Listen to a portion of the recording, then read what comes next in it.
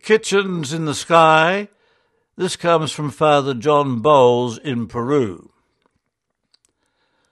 Die from COVID-19 or die from hunger? Not much of a choice. Sister Isabel Miguele spells out the stark dilemma facing the poorest members of her parish, a former Colomban-run area on the edge of Peru's capital city, Lima. How do you resolve this dilemma?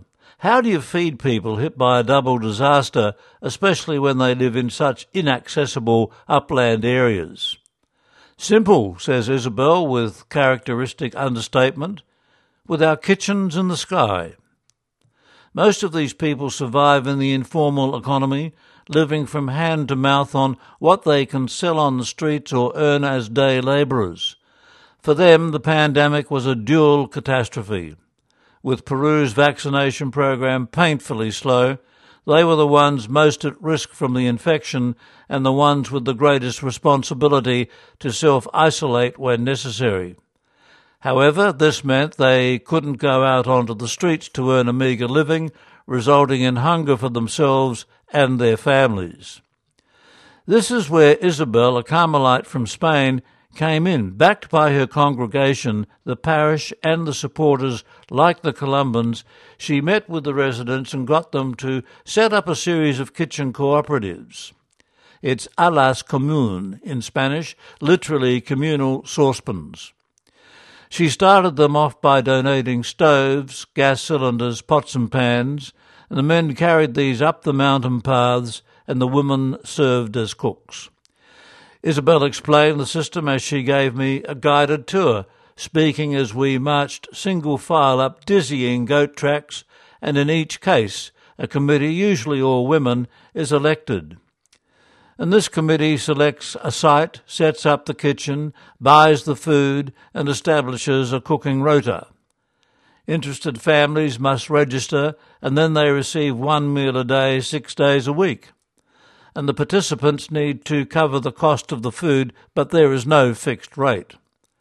Each Saturday they meet and set the rate for the following week according to current food prices and people's ability to pay. As well as the initial investment, Isabel and her support group guarantee fuel supplies and the maintenance of equipment.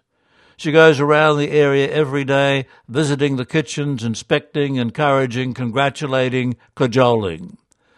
Her energy and enthusiasm seems endless. What struck me as I struggled after her was the sheer scale of the challenge.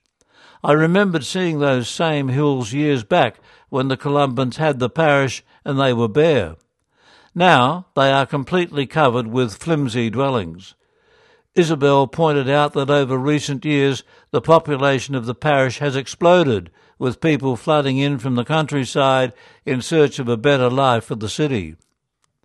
As demand for space increased, land prices soared, forcing the poor higher and higher up the mountainsides.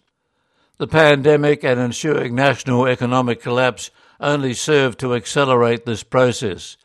It was like watching bread expanding in the oven, Isabel said. Houses just seemed to rise up the hills overnight.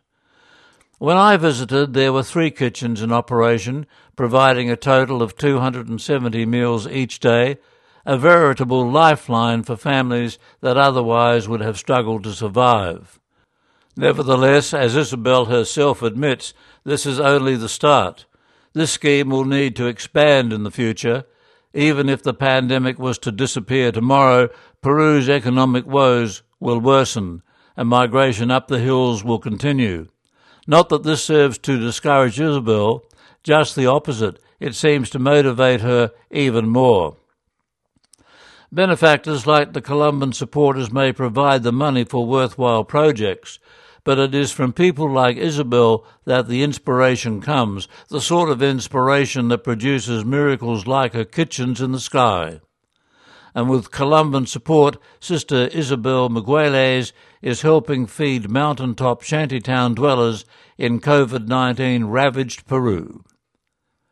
Story by Father John Bowles, who lives and works in Britain.